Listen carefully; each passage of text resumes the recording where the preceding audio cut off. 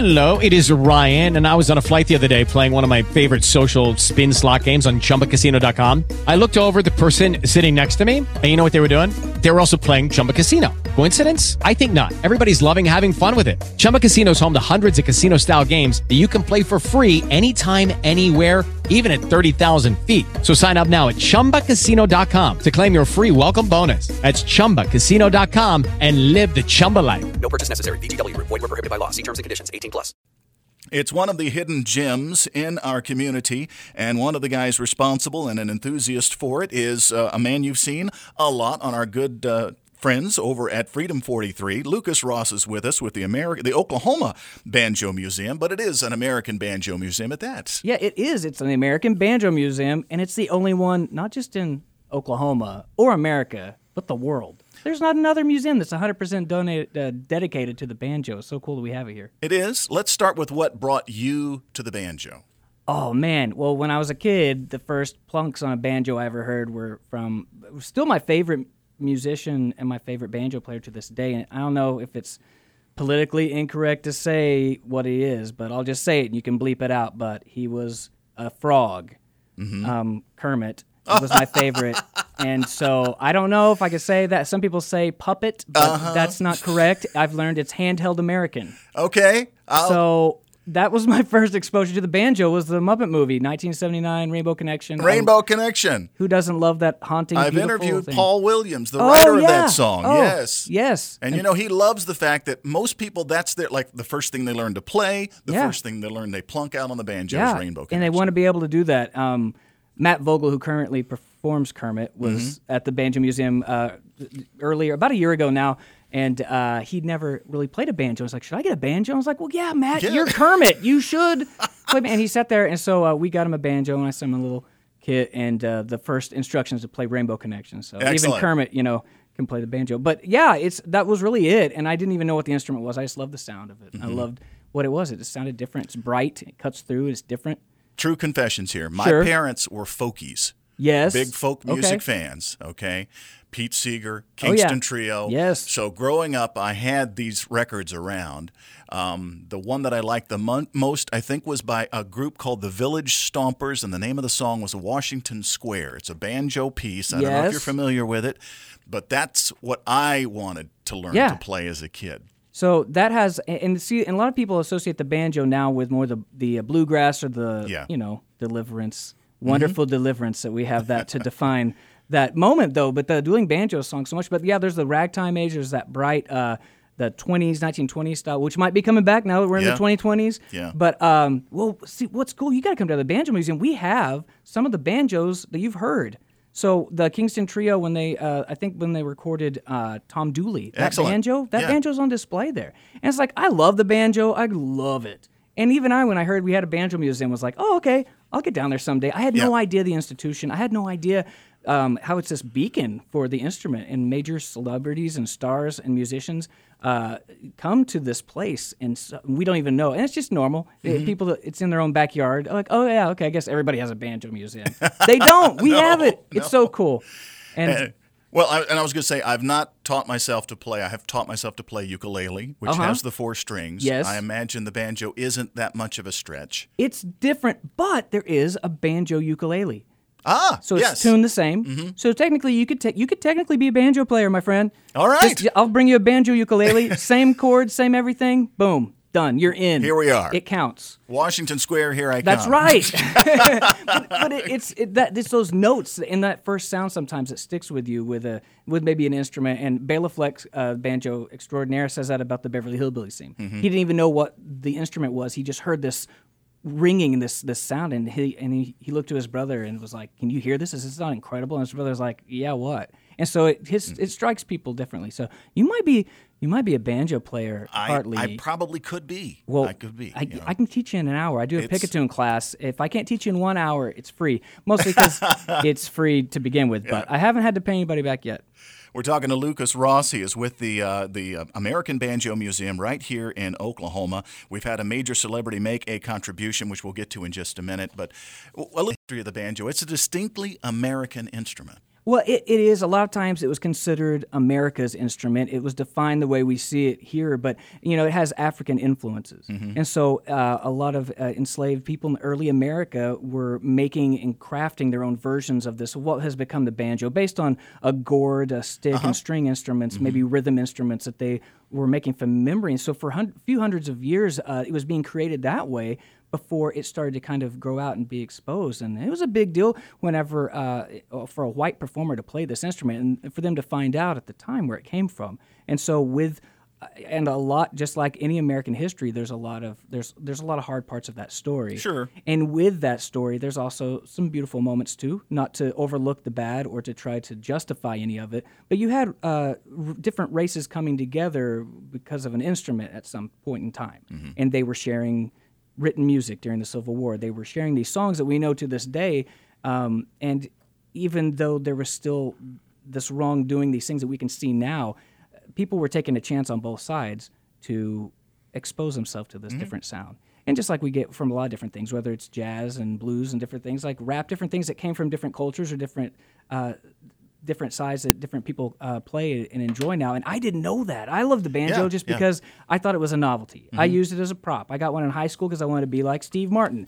And I had no idea getting into it that it had such a deep root. And so I really have an appreciation and try to share respect with that. Well, I still do comedy and stuff, where it came from. I actually traveled. My wife does a nonprofit in Africa, and we're actually going there at the end of the month, and I'll take my banjo over there. And a lot of these kids in Ghana have never seen a banjo. Wow. And so I'll do music workshops there and talk to them about other things too, but then I'll show them this banjo. And I was like, this comes from here. This comes from this part of the world. So it's been really an interesting instrument. I had no idea the journey that this little instrument would take me on, and I love it. Well, one of the high priests of banjo is the comedian Steve Martin that you mentioned, and he has made a significant contribution to the museum? Yes, we're really excited about this. Now, a few years ago, in 2015, he was inducted into the Hall of Fame. There is a Banjo Hall of Fame. And for a long time, it was just for four-string jazz players, and when that gate opened up and all banjo players and promoters were inducted, he was one of those, along with Earl Scruggs, Pete Seeger, and so many others. But we had his original banjo that he learned on. We had the banjo he played on, The Muppet Show and Saturday Night Live, and it was neat. We had that for about a year, and it went away. And but over that time, Steve stayed in contact with our executive director, Johnny Beyer, who's an incredible, one of the best, if not the best, four-string player alive to this day. And we're it's such a treasure to have him here, too. If you ever get a chance to go, if you really want to hear a good banjo player, come hear Johnny Beyer when he does a show here. But Steve reached out to him just a little over a month ago and said, I've got this banjo that the Kennedy Center custom made for me. It's a Gibson banjo whenever I got the Mark Twain Prize in 2005. And I just, it's more designed to look at. It's beautiful. I'd like to give it to the museum. Do you think you'd want it? And so it was really neat to have him approach us. Yes. To not have to be somebody that's asking. And it's a lot of overtime of earning the respect and trust to see that when people hear Banjo Museum, they're thinking, oh, it's a guy with a bunch of banjos in his garage. I mean, right. And even it's like when I first heard there was a Banjo Museum, I'm envisioning a bunch of dusty banjos somewhere that are cool and maybe fun to take a selfie in front of and say I went there. But there's so much history, there's so much art just in the design of it, and there's stories to tell that they're continuing to tell. And this is a really neat one. It has the banjo that he has donated. It will be on display in a unique and a permanent exhibit that we'll have there. And it has his name inscribed in the side of it, and it has the Kennedy Center logo on the neck. And on the back, it has a Mark Twain logo and Mark Twain's face. So it's really neat. It's really neat. And it's neat that I got this thing just lying around. Right. It should be somewhere where people can appreciate it. Yes. Yeah. And what a neat treasure, because for a lot of people, they associate with Mark Twain and things like that, and just the fact that it was Steve Martin's that it's his, and that you can come and see that's pretty neat. So it's going to be on display, or it is currently? It will be on display. We just received it, and Johnny is working on just fixing it up, adjusting it, making sure it looks all pretty and restrung, ready for the public to come check it out. But we'll do a big launch, and we'll let you know firsthand so your listeners can come and check it out. Steve Martin has made a donation to the American Banjo Museum. One of the enthusiasts from that museum is with us. You also know him from Freedom 43. It's Lucas Ross who's joining us now on News Radio 1000 KTOK. And the Banjo Museum, when, where, and tell us how people can attend and what the hours are. Well, Tuesday through Sunday. We're closed on Mondays, so that's, it's just kind of like that Chick-fil-A thing. You only want to go on Sundays when it's closed. We're open from 11 to 6 weekdays, and then on Sundays, noon to 5. But then there's also special events and different things that we'll do. We do a big Crew de Banjo, which is a big Mardi Gras party, and then you have this ragtime Dixieland band will come and play. Great food. That's coming up. We have Banjo Fest in September, which is bringing great artists over the years. That's also the same weekend we do the Hall of Fame. And with the Steve Martin exhibit and his connection there, who knows what that could. We're always hoping he'll show up. And he's a busy guy. He's he could have retired if he wanted to, but he's still out there doing shows with Martin Short and stuff. Came through here early last year. It Oh was my a good goodness, show. Lee! Confession. I've loved Steve Martin since I was a kid. I watched The Jerk with my dad back when it was on. Now Freedom 43, Channel 43 Yes. back in the day, Sunday afternoon movie, watching The Jerk, and my dad was laughing so hard at him trying to dance with his family on the porch, if you remember that scene, and I just connected with Steve Martin. I was like, if this guy can make my dad laugh, I want to be like this guy. I don't know, maybe that was it. I've loved Steve Martin. I used to write him letters when I was in middle school, whatever. And then over time, I was lucky enough, Byron Berline, our wonderful fiddle player from Guthrie, we were at a concert in Texas a few years ago. He snuck me backstage. I got to meet Steve Martin. Excellent. It was so cool. Got to shake his hand, and security was watching me because I was not supposed to be there. But Byron Berline's like, I don't care. Steve used to open for Byron back in the day. Yes, I was going to say. Cool. I was going to say, wasn't that one of Steve's protege? Wasn't Steve a protege? Wasn't he inspired by? Yeah, and Steve learned with John McEwen of the Nitty Gritty Dirt Band. Oh, okay. So Mr. Bojangles himself. Yeah. He and Steve both learned to play banjos together in the same room. They went to high school together, and he wanted to get a banjo, and somebody said, hey, this other guy's got a banjo, so they connected because of the banjo. So that's really a neat thing about the banjo. You immediately start making friendships when you start playing an instrument like that. And something as interesting as the banjo, you're going to find interesting friends. And John McEwen and Steve Martin, and they're still friends to this day. That's actually who came and accepted on his behalf when he couldn't be here for the Hall of Fame. Yeah. McEwen's a good friend to the museum. But over the years, I've just adored Steve Martin and loved his comedy and been inspired by him. And so he came to the museum whenever he was in town with Martin Short just last year. And there was a chance he was going to come to the museum, and I was pretty stoked. I asked permission. Do I get to be here? What's the circumstance going to be? They're like, yes, just don't be a freak. Of course not, of course not. But I already had it set in my mind, Lee. I was going to go down early and take down all my Steve Martin pictures from my office, because my office is open to the glass is open. You can see. So I took down all my Steve Martin stuff. It was my plan. I pulled in and got a phone call from the front desk, and they're like, Lucas, he came early and he's already gone. Oh, we're so sorry. You must be heartbroken. I was like, no, did he look in my office? That's all I care about. Does he think I'm a psycho? And that night, we got to go backstage and meet him after the show, and I'm just hoping he doesn't recognize me or know me. And I was on the list this time, Lee. I was supposed to be there. Well, good. And so we walk back there, and Steve looks at me in Steve Martin true fashion and just goes, I hope you're not a criminal. And everybody busts out laughing, and I thought, well, I'm on a list. That's it. I thought it was over, but no. He actually, when Johnny came back with the banjo, he actually sent a book for me, his autobiography. He signed for me and thanked me. So so I'm not on the watch list. And he remembered who you were. Yes, he said, are you a criminal yet? Still a criminal? No. But it's pretty neat. I never would have thought I'd get to live so many fun dreams here in my home state. I love it. We have the Banjo Museum here. We have Kermit the Frog on display. Like, what in the world? That was my next question. Lucas Ross is with us with the American Banjo Museum. How did it end up here? I would imagine, easily I could imagine Austin, Texas, or Nashville. Yes. Why Oklahoma City? There were a lot of places they were considering doing this. So we've been in Bricktown for just going on 11 years now. There was a big festival that was going on in Guthrie because Byron pretty much Woody Guthrie Festival. Well, and Byron would have his music festival, and they used to have a big banjo festival up there. Oh, okay. And it was catered more towards those 4-string ragtime jazz players. These are guys that played, legendary guys. Everybody they played at Disney parks for years to Shakey's Pizzas all over the place. If you had a Shakey's Pizza, you had to have a banjo. It was part of it. If you had a franchisee, you had to have the piano player and a banjo as part of it.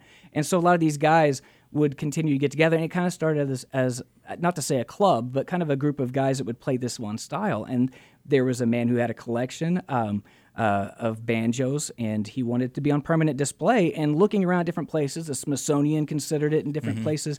There was never a guarantee that they would stay together. He wanted the collection to stay together and be on display for people. And a lot of places would take it, but they would shelf it. And he just was afraid that they might not be handled correctly, been destroyed, who knows what. And over time, they looked at different places. And so the Four-String Museum and Hall of Fame was in Guthrie across the street from Byron's where his shop was originally, above the YMCA. That was where the Banjo Museum started for about 10 years.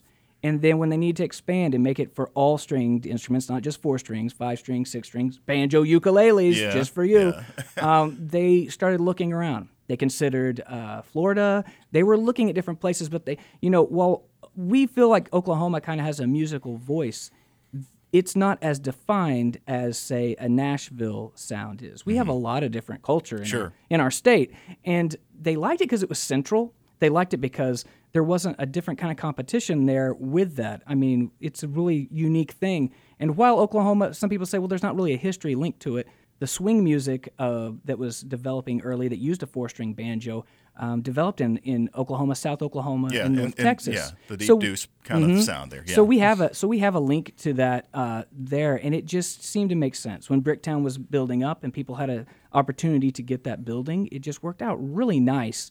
And it's become a destination for people. It's funny. People come from out of state to see the Banjo Museum, or if they go on the Route 66 trip, that's what they want to. And it's an easy on, easy off. It's right there. So it is. It's fun. And now with the streetcars, people are literally getting dumped in our lap, and it's a lot of fun. and it's neat because it's one that you can get. It's really affordable to go to. It's also something that you could do in 30 minutes to an hour, or you could spend 4 hours in there. And if there's a show going on, you never know. You could go and see it. We have a parlor. It was originally a Shakey's Pizza Room upstairs. You could see it. Actually, every first Wednesday of the month, starting again in February, we do a free. You show up with your lunch. If you bring your lunch, Lee, to the Banjo Museum on the first Wednesday of the month, you get in for free, and you can go listen to Johnny Byer play the banjo. It's a blast. See Steve Martin's donation to the American Banjo Museum. Lucas Ross is with us. Once again, where the Banjo Museum is, the hours, and where people can learn more, website, etc. That's right. We're at 9 East Sheridan, right across from the Melting Pot. Nothing says romance like fondue and banjo music. Think about that, guys, for Valentine's Day. We're right there, and our website is AmericanBanjoMuseum.com. And I'd love to see that. I usually am there I office down there, so come see me. And we'll see you on Freedom 43. All right. Thanks for joining us, Lucas Ross. Thank you. With Lucky Land Slots, you can get lucky just about anywhere. Dearly beloved, we are gathered here today to... Has anyone seen the bride and groom? Sorry, we're here. We were getting lucky in the limo and we lost track of time. No, Lucky Land Casino, with cash prizes that add up quicker than a guest registry. In that case, I pronounce you lucky. Play for free at LuckyLandSlots.com. Daily bonuses are waiting. No purchase necessary. Void where prohibited by law. 18+. Terms and conditions apply. See website for details.